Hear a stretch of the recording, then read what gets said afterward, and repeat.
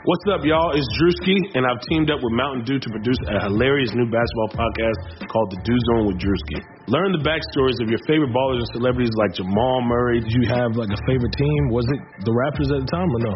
Was the Raptors even started around that time? Come on, bro. I ain't that old, fam. You talking like I'm 50. Taylor Rooks, Asia Wilson, and many more. You won't want to miss this. Listen to The Dew Zone with Drewski on Apple Podcasts, Spotify, and wherever you listen to podcasts.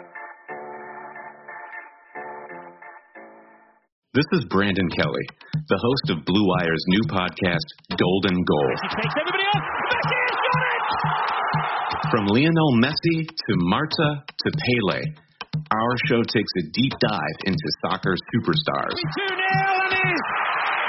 What a World Cup for Megan Rapinoe. From Zlatan Ibrahimovic's brash confidence with the play to back it up, to Megan Rapinoe's heroic outspokenness and World Cup flair.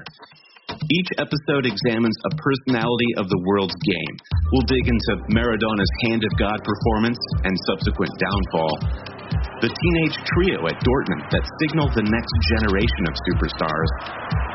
And that infamous headbutt that flung Zinedine Zidane from glory. Golden Goal. Soccer stars and the moments that made them. Premiering this summer on Blue Wire.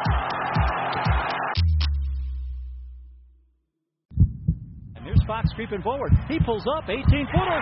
De'Aaron Fox puts the Kings on top. Makes once, takes twice, gives to Belly. 35-foot three for the win. Nemanja Bjelica. We deserve this win, man. When we're done, we can go chop it up, eat, golf, whatever you want to do. But for these 48 minutes, I ain't about them games. Welcome back to another episode of the King's Pulse podcast, featured by the King's Herald, and we have our first crossover pod today. You know, I screwed up the order of this, and Rich on here as usual. How you doing today, man? I'm doing well. Yeah, so as you mentioned, we are now presented by the King's Herald. And we've got our first guest from the King's Herald, technically, while we are presented by them. Tim was in on our last standalone King's Pulse episode, but we have brought over the host of what used to be the Sacktown Royalty Show is now, I'm sorry if I may be struggling with the name, is the Jester's Court? Got it. Nailed it. Yeah. Mr. Bradley Geyser, how are you doing today, man? I'm doing fantastic, and you're off to a great start. You're already, you went from Tim last week to me.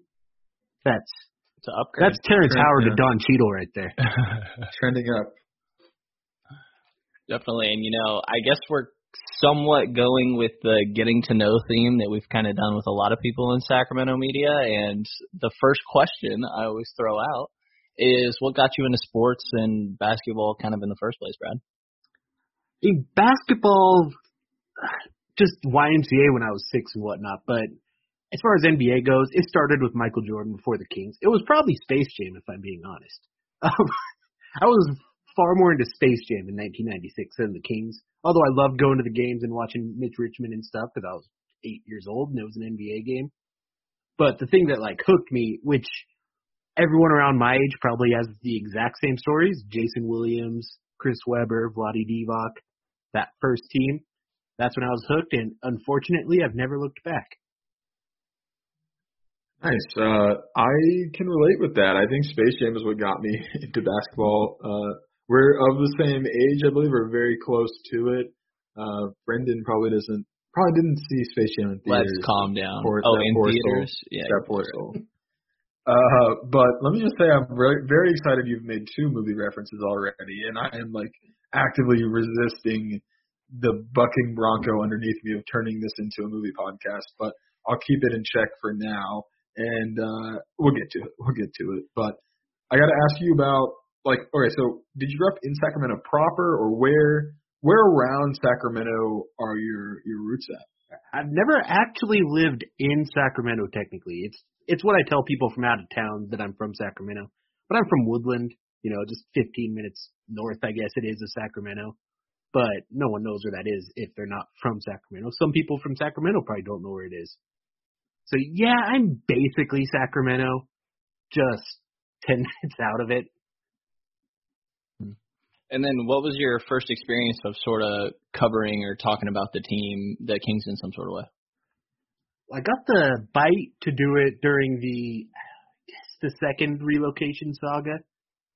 That's when I really got into Sacktown Royalty and reading it every day because Kevin and all them were just doing amazing on-the-ground work for it. And then eventually I had just dropped out of culinary school, which is that's a whole episode on its own. That's for Rich's other podcast. But I just dropped out and I was getting ready to go back to school, not really knowing what I wanted to do. I was going back to community college and I started writing more.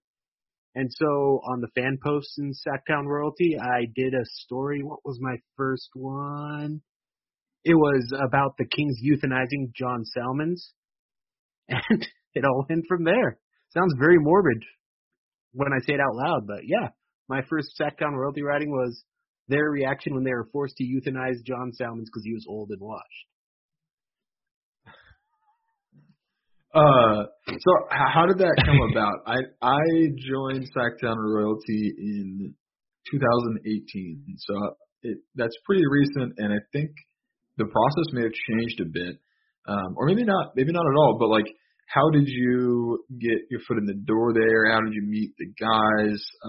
What year was that you joined, and was it a fan post thing that you eventually started writing fan posts, and then that was your first official post, or how did that all work? Okay, so 2014. It was either late 2013 or early 2014. I don't remember the exact timing on this, but yeah, I just wrote that, and then I think that kind of I think Aki followed me and maybe Kevin and Greg, and I remember DMing them and asking about it, and Ziller was at the tail end of all this. I like to think I was his parting shot at the crew because I was his last hire. And yeah, I did a few in the first couple, 3-4 weeks. It was a pretty short process for me. And Ziller brought me on and then immediately quit and made me everyone else's problem. At the time, we were not nearly as big. I want to say outside of that core that's been there forever, I was one of maybe 2 people who weren't in Kevin, Aki, Greg, Blake. Who else was there still at the time? Beagler section. I want to say they were the only ones there. And yeah, after I got there, obviously this grew to I think 15 people now.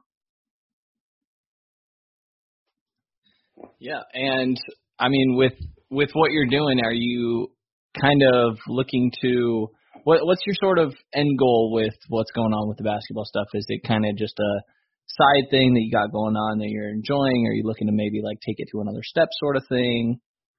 Well, I am actually technically a ghostwriter for a living too, or I am technically a sports writer for a living because I ghostwrite, but I don't ghostwrite like that exciting stuff. So right now I am technically a sports writer by occupation, and it's something I'm interested in. But in a perfect world, I've always preferred fictional writing and getting to be more creative with that. And I'm still, to this day, trying to figure out ways. If you notice when I write, I'm always trying to find some creative slant to it. So it isn't just me spouting off stats, because I'm terrible at that type of writing.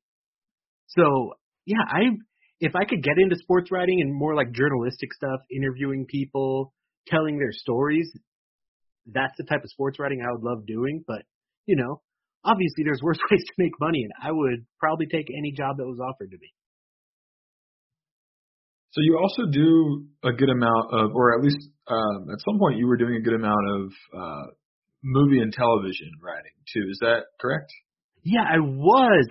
I want to get back in the door. I'm not going to throw the company under the bus, but I thought I had a much more attractive opportunity than I did a few months ago writing for someone, and it turns out that the writing industry, especially online, is extremely predatory and gives you certain projects where you sincerely make about $3 an hour working on them start to finish. So I put that on hold, but it's something in my free time I still try to do sometimes.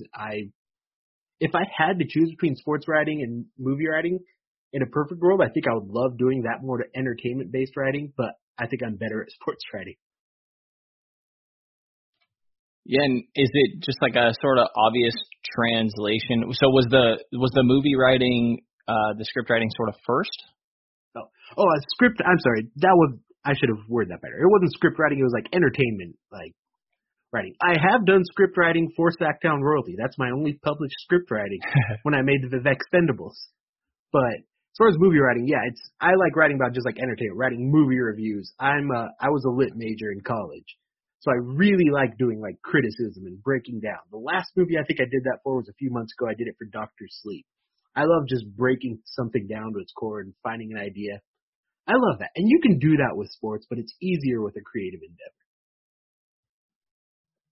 Yeah, that's interesting. So, like, is it movie reviews? Is it movie and film news updates? Is it kind of like? So, I think now I'm blanking on the site that you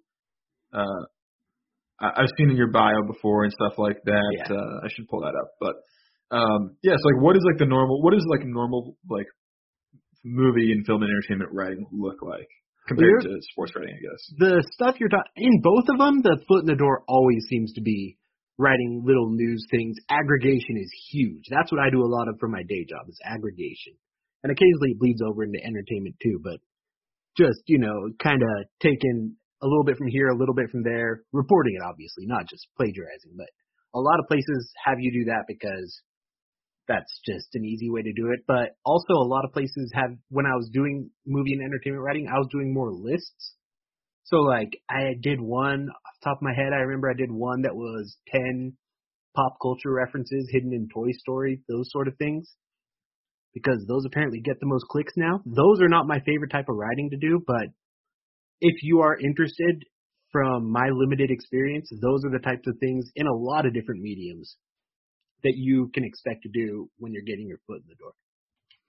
And did you kind of always know that that's what you were looking to do, or did you stumble upon that?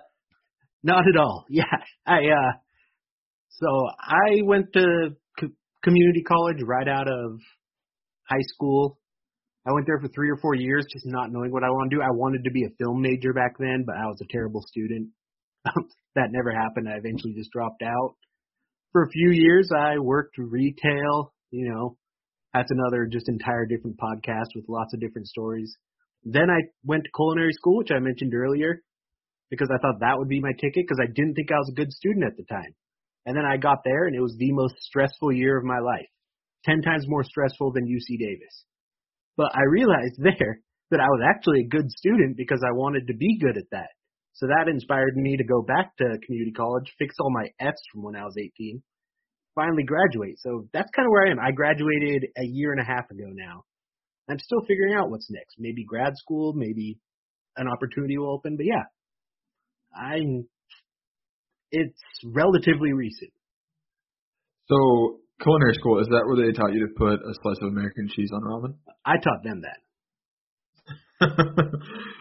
What do you cook? What do you like to cook? I know. I'm sorry. I apologize, Brendan, if we're going so far away from King stuff. This is the Brad content that I want to know. I'm going to ask you about movies. I'm going to ask you about food. What are you cooking right now? I've seen you do some seafood stuff. You know I'm a seafood man. I would do anything. You and I, we have a date one day at Red Lobster. Oh yeah, we'll be there. Wait, can we call ourselves seafood people? And the first restaurant we list is Red Lobster. And I say that as someone who loves Red Lobster and judges people who pretend to hate it. But I've never been to Red Lobster, but I did go to Bubba Gump for my birthday, and it's amazing. I will always do that if I can. I told you I forget what exact analogy, but I'm the LeBron James of the trivia section. I kill that every time. You're the Ken Jenner of Bubba Gump. Yeah, that's what it was. Ken Jennings. Ken. Oh yeah, the question. Wait. Now this question just blanked me. What was the question? Yeah, what are you cooking these days? Like, what are your jams when you're cooking for yourself? I live at home, so I'm typically cooking for my parents out of the kindness of my heart right now because they're very good to me. So I'm rarely cooking for myself, which is nice because cooking for yourself sucks. It's extremely hard to cook for one person. But I've been trying to be more adventurous. This last weekend I made jerk chicken with, they call it peas and rice, but it's really beans and rice, and plantains. And I'd never done any of those before. So I'm trying to explore, but just the basic dishes I love. My favorite thing to cook on the planet is just a regular spaghetti and meatballs, but like making it all from scratch. That's the perfect meal for me. It's just, I think very few things beat homemade spaghetti and meatballs. Oof. I don't know how much I can argue that one. Like a really good spaghetti and meatballs, I'm actually for that. Yeah. And, and you're anti-food. Apparently. Yeah. But, yeah, it's just one of those things, like, at a restaurant, I almost never want spaghetti and meatballs because I never think it's as good as a nice homemade one. All of them seem to use, like, a type of sauce. Not that I dislike. I like most of it. There's very few foods I dislike.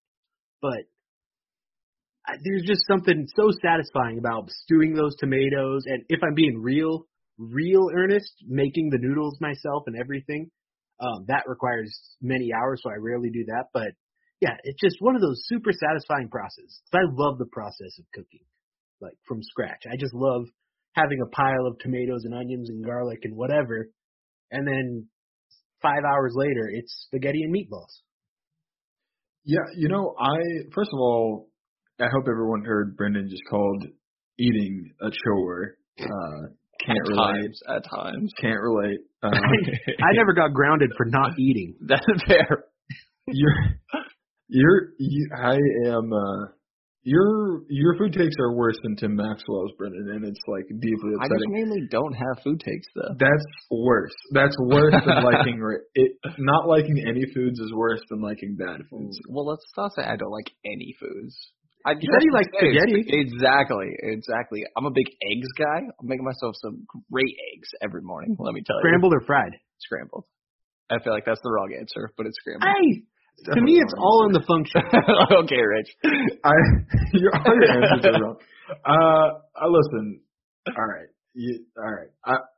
I have a take here though, and it's not gonna be very comforting.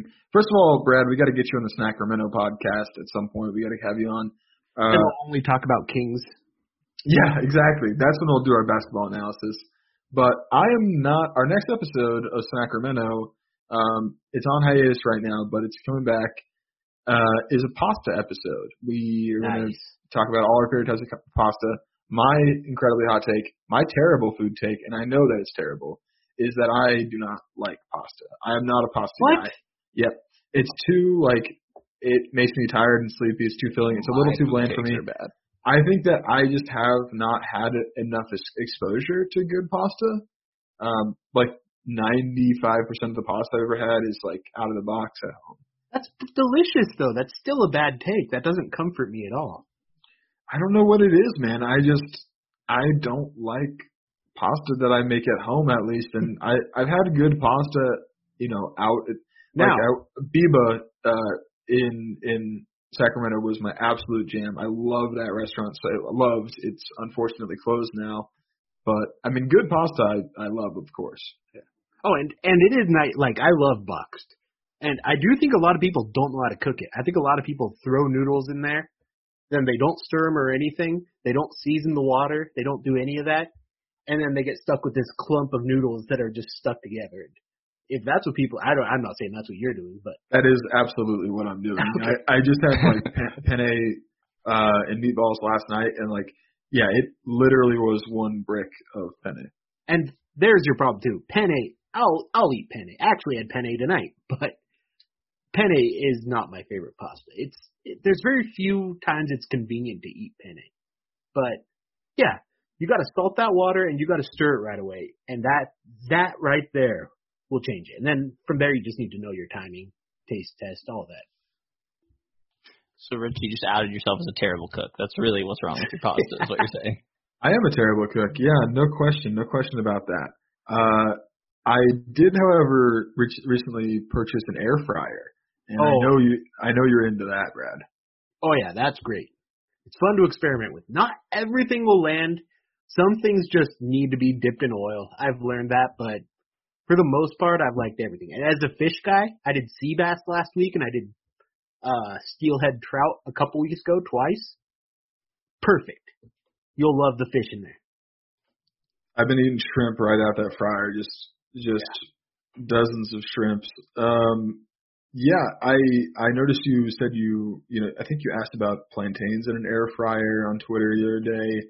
I love plantains. I'm a guy that I lived in Colombia in South America for 6 months and ate my body weight in plantains. Love a good plantain. Now, see, I had plantains like once at culinary school, so I was going completely blind. I don't think I quite did them right. They're supposed to have a little bit of crunch, right?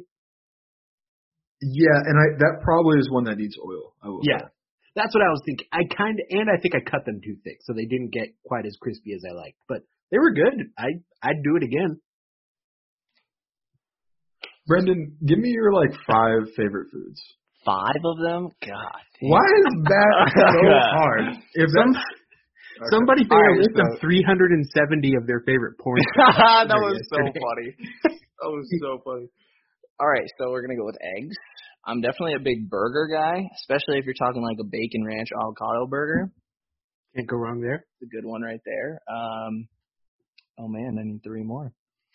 I can't believe you did eggs and burgers. Yep. We're tacos. Some tacos. Good tacos for sure. Shrimp tacos. You told me poke. Poke. Poke. You're right. Yeah. Poke. Yeah. I can't believe you pronounced that wrong. What's wrong with you? Poke. Oh, it is poke. Is pokey the correct? I thought it was poke. Shit, am I saying it wrong? I'm fucking crap. All 3 of us are white, so there's a chance that all 3 of us are saying terrible. My understanding was pokey. Yes, that is amazing. And then it falls in the same field, but I like sushi, so I guess I could come up with more here. Yeah. But yeah, it had me a little bit stumped. Yeah, that's wrong with poke or sushi as long as they're good fish. Oh, so good. And it's in the poke, there's got to be some spice going on in there as well. Oh yeah, so good. That's what I missed out in Woodland because I still live in Woodland. Is stuff like that is hard to come by. That's when I wish I lived in either Davis or Sacramento where there's more food options.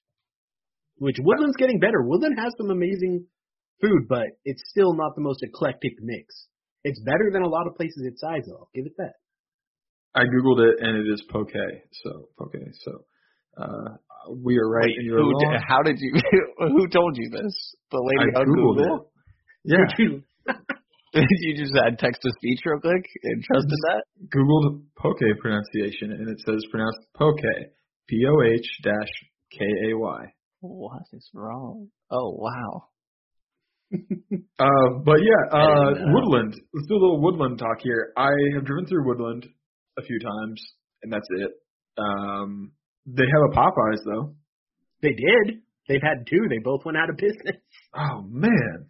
It doesn't, the one, okay, this has happened to me once in my life, and this, I kid you not, this happened to me. My dad and I went through Popeye's drive-thru. We ordered, I forget, it was probably the $5 box of the day or whatever. We order it, they say, okay, it'll be a few minutes. So we sit there parked for probably 20 minutes in a drive-thru. No one comes behind us. So my dad finally gets their attention and asks about it. They forgot about us in a drive-thru. It's a high variance fast casual restaurant. That if you need a good location or else you're in trouble. But a good Popeyes, their chicken sandwich is absolutely out of this world. You gotta like that, Brendan. I'm a chicken sandwich guy. I take the pickles off, admittedly, but I'm a chicken sandwich guy. It's fine. That's fantastic. I am fully in support of that. Yeah. Is Chick-fil-A a passable chicken sandwich? It is, right? I guess Chick-fil-A has their flavor. Yes, exactly. Yeah, I think it's very good. I appreciate their sauce selection. I'm not interested in eating there anymore. I ate there despite their terrible politics up until the point when Popeyes just took over the game, and now that's part of the beauty of that sandwich. See, I pretend that it's this moral high ground. I've never lived close to a Chick-fil-A. If I'm out and about, I'm not going anywhere so I can go eat at Chick-fil-A. I like tasting the local flavors or whatever. So I've never actually had Chick-fil-A. I had it until recently, and there's one right next to my school, and it was just too convenient. Yeah. And really, one of those things, when it comes to these corporations, we're probably all supporting ones that are just as bad, so I don't know what the right answer is. Yeah, no, every corporation is monstrous, that's for sure. Except the King's Herald. Yeah, that's true. Should we talk a little bit more about basketball? I suppose we should. Yeah.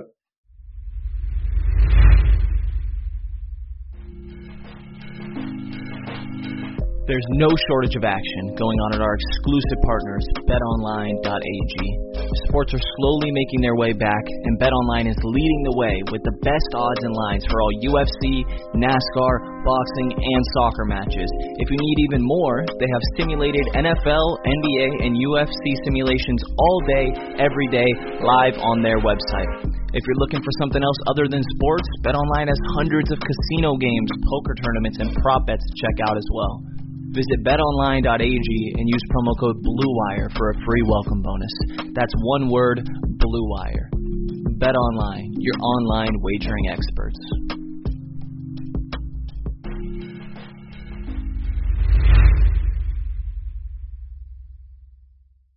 Tell me about your journey with the Kings. Are you all right? So across your fandom of the Kings, since you've been writing, is this like the most exciting times, or are you still a little bit doubtful? Are you hopeful about this return to play? Are you concerned about it? Do you just not buy into the possibility of the playoffs here? How excited are you about the Kings right now? I'm not excited for basketball at all. Everything's so much bigger than basketball right now. And we have multiple teams right now with 4 or 5 players testing positive. And I just do not love the idea of this bubble in Disney World. It just seems so, when there's more cases than there were when they shut down the league for 3 months, it seems insane that they're planning on getting together, was that next week or the week after? So I'm not saying I still am leaning towards it not happening, because I just feel like it's going to take one thing for it to all fall apart. But I'm also kind of nervous that it is going to happen, and that doesn't bring me any more comfort. Yeah, fair enough. And then in regards to the play going on the court, are you a Marvin Bagley guy? Or are you feeling like if he's healthy out there, he needs to get a bunch of play, or does it makes the team worse? Where you kind of at with Bagley? I'm sort of in the middle. I defend him because I think people don't judge him outside of the lens of him being the pick over Luka Doncic. So, and at a certain point, I think we just need to separate those two things, because we're not going to go back in time. So I defend him, and I do firmly believe people were a little unfair to him this year, because we saw him, 13 times, and he was injured the whole time. So I'm still cautiously optimistic that he can be a great guy, or a great player, but I'm just going to wait and see. I'm a fan of just waiting and seeing with the guys like that. I don't watch much college, so I wasn't an expert coming in. I've seen flashes where I can see exactly why he would be a top 5 pick, even if Luka should have been the pick. But I'm just going to wait and see. I don't think we've gotten enough Marvin Bagley, and his injuries don't concern me enough for me to give up on him yet. How about the Buddy versus Bogey of it all? Is that a false dichotomy to you, or do you have a preference between those two players on who should be starting? And, going into the future, the possibility of one, maybe being traded or not being re-signed. Do you have a guy there at the shooting guard spot that you prefer? I like Buddy as sixth man, and it's not anything against Buddy. I am more of an apologist. I wouldn't call myself a full-on Buddy apologist, but I'm more so of a Buddy apologist than a lot of people. His little pettiness off the court doesn't bother me all that much. And he is bad at defense, but so are a lot of guys. I just think Buddy's skill set is perfect for a six-man role. And even if that's a six-man role where he's getting starter-type minutes, I think the Kings have a luxury having De'Aaron Fox, Bogdanovic, and Buddy. And it doesn't need to be a versus situation. I think if Buddy has been great off the bench, Bogey was good off the bench, and Bogey's been better in the starting lineup. I just want us to get an offense that can play to all their strengths, and I think all three can coexist fine in some combination. And then do you have a stance on the whole backup center, Harry Giles, Alex Len situation? I guess it's a heart versus brain situation. My heart, I love Harry Giles. I'm very sad that he's probably going to be gone after this year because of the stupidity of this team in general. But I love him. But Alex Len has been better. Harry Giles is great energy off the bench. I do think it's ridiculous he hasn't played more. So part of this isn't his fault. So if I'm being smarter about this, Len was probably the right choice at least 3 months ago when they were playing. But in my heart, Harry Giles is still, 21 years old and has so much to prove. I don't get this team's development of young guys like that sometimes. So I wish we would have given him more opportunity to shine. Definitely feel you there. And speaking of general stupidity, what are your thoughts on the coach and front office? I kind of know your thoughts on Vlade a little bit, but tell us how you're feeling about Walton's first year in charge. So I'm going to plug the other podcast for a second. I talked about this with Beagler a couple weeks ago on the podcast. My biggest issue, I had issues with the whole situation with Luke Walton right after he was hired, but from a strict basketball situation, my biggest issue is I almost see him as like a more pleasant personality, George Karl, where I do not see him adjusting at all past a couple things he's done, which I applaud him for, Rashawn Holmes and all that. But for the most part, I don't understand how he's had this many years to prove himself, and I still don't know what a Luke Walton offense, a Luke Walton defense, all that looks like. Seems like he develops a good rapport with players, but on the court, I just don't understand what he's doing. I don't understand why he always puts Buddy Hield onto the other team's best player and then pulls him angrily when he can't defend him. So many of the common mistakes that the guys on the Kings make, I put on the coaching because I feel like the coaching puts them out there to fail. And that's my biggest gripe with Luke Walton. I just don't. It seems like he gets something in his head and ignores all logic when it doesn't work, if that makes sense. Mm-hmm. Yeah, it definitely does make sense. I think we've all seen that a little bit. And then regarding the draft, I guess names if you have them, but I'm not going to insult your intelligence by pretending. Totally fine. It's a general question. Would you rather the Kings go after a high upside guy that could bust or a safe pick? Whoever fits the team best. Don't worry about, or whoever the best player is that they think can launch the Kings to the next level. Don't worry about his fit next to De'Aaron Fox. Don't worry about any of that. Draft who the best player is. So many times the Kings have drafted to fill a need on a team, and then they've changed their mind a year later and the draft pick hasn't turned out. I want them to actually just swing for the fences on something and try to make it work instead of consistently adjusting to the previous mistake you made and never gaining an identity, which has been the entirety of the last 13 seasons of Sacramento Kings basketball. It's really interesting. Yeah, I think there's a flaw in that logic though, and this is something that I was thinking about writing about for the Kings Herald, is just that there's this, everyone just says best player available. Just take the best player available. Just take the best player available. Don't worry about fit. I've talked to, it's all I see on Twitter. When I even bring up this player could fit well in this team, everyone's like, just pick the best player available. They have been. That's the thing. They thought that Marvin Bagley was the best player available. They really did. I sat there and asked Vlade myself. In the draft room upstairs in the Golden One Center, I asked him, why did you choose Marvin Bagley over Luka Doncic? He said, because we think he's better. But what's Vlade going to say? But, why else would they have made that decision? I really think they thought that. Yeah. I don't know if it was completely it. I do buy that they were worried about his fit next to De'Aaron Fox, which is stupid because, I don't know. I love Vlade. Obviously. He was the MVP as far as the locker room of those fun years. So I will always have a soft spot for Vlade. I would love for him to be involved with the Kings until the day I die. I just don't want him as a GM. His draft record, he's made a couple great picks, is so frustrating to me. Or he's made a great pick and then did what he did with Harry Giles or whatever. He's so frustrating to me, and he always seems to give answers like that, and I've grown to not believe him. That's a good point. I will say that because he has said that everywhere. At every press conference, he's said that.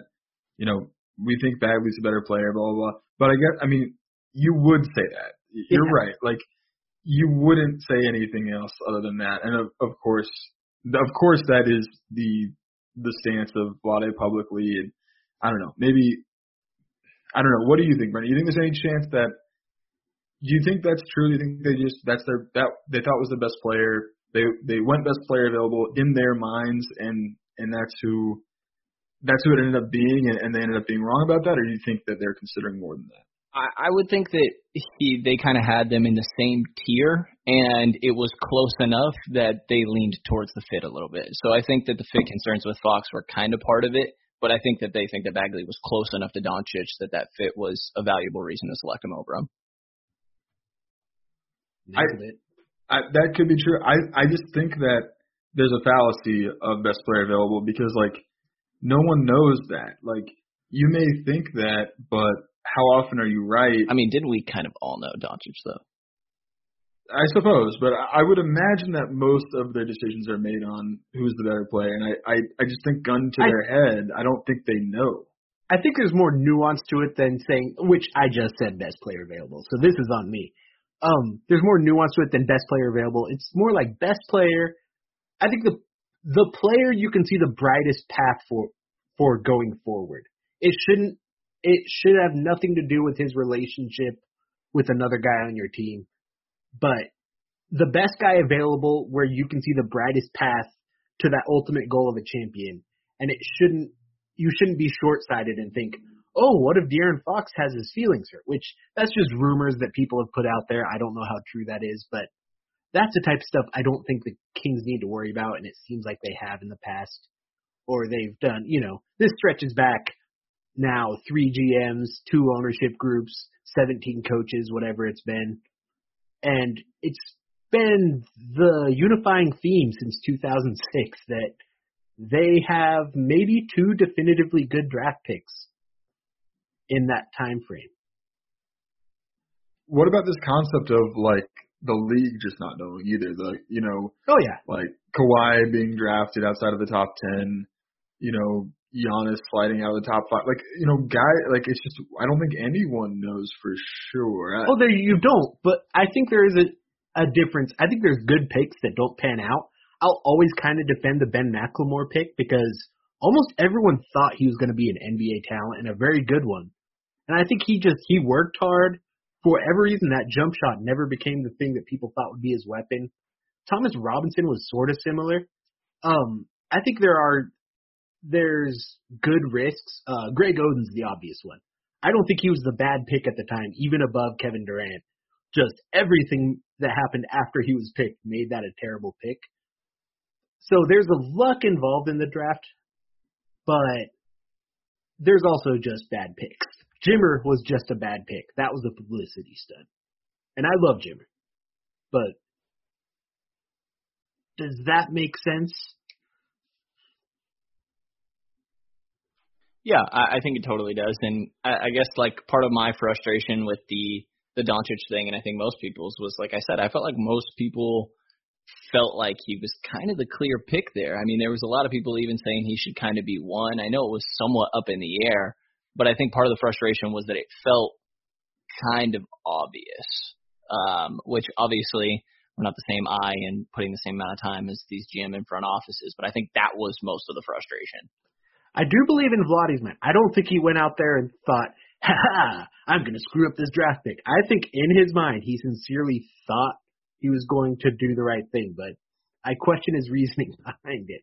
Whatever it was, I've heard a few different theories, and maybe it was something we haven't heard. But right. And to be fair, I mean, maybe if Bagley was healthy, this is a completely different story. And I was about to say that. People were very high on Bagley coming into the season. And that's where I come from when I say I don't understand why people have gotten as cynical about him just based on the injuries this year when we've seen a half of healthy Bagley. And I think Luka kind of pokes at us because he's having this ridiculous historic year. But it could be a possibility where Bagley ends up being a very good player still and Luka's just a superstar. And if the Kings are winning and Bagley's a very valuable player on that, I'm still going to be happy, and I'm going to stop dwelling on the fact that we could have had this other guy. Yeah, that's fair. I mean, do you cut it off at a certain point there? Like, for example, say that the consensus best player available is a point guard that, like, is De'Aaron Fox size or smaller. Do you just think, well, no, we can't do that? Oh, when I say draft everyone available, it has to fit with your roster.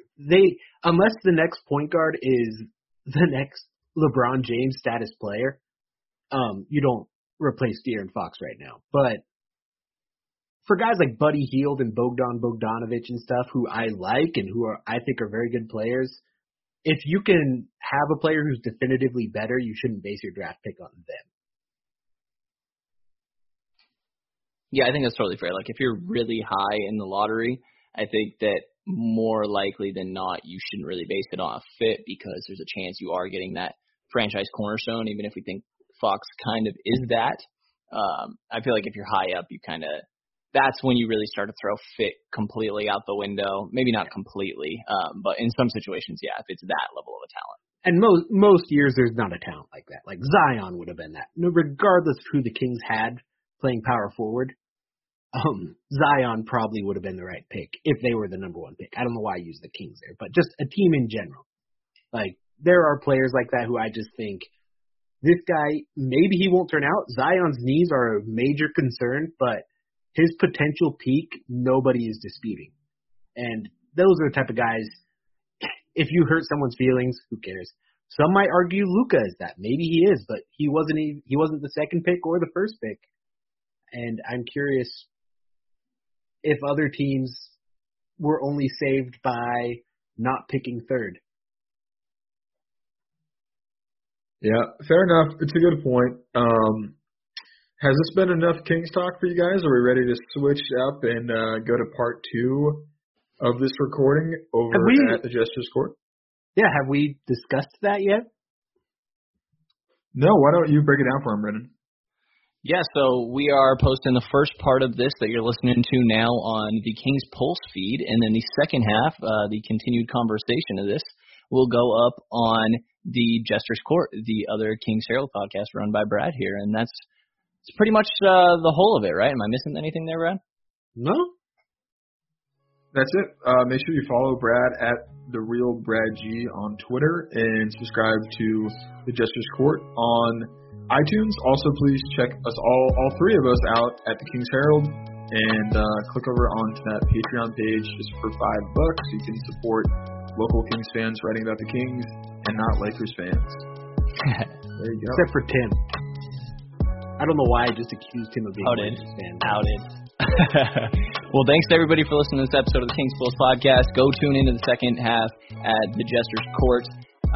If you enjoy, please give us a subscribe, rating, review, and you'll hear from us again in the next couple of days and maybe in a couple minutes on the Jester's Court.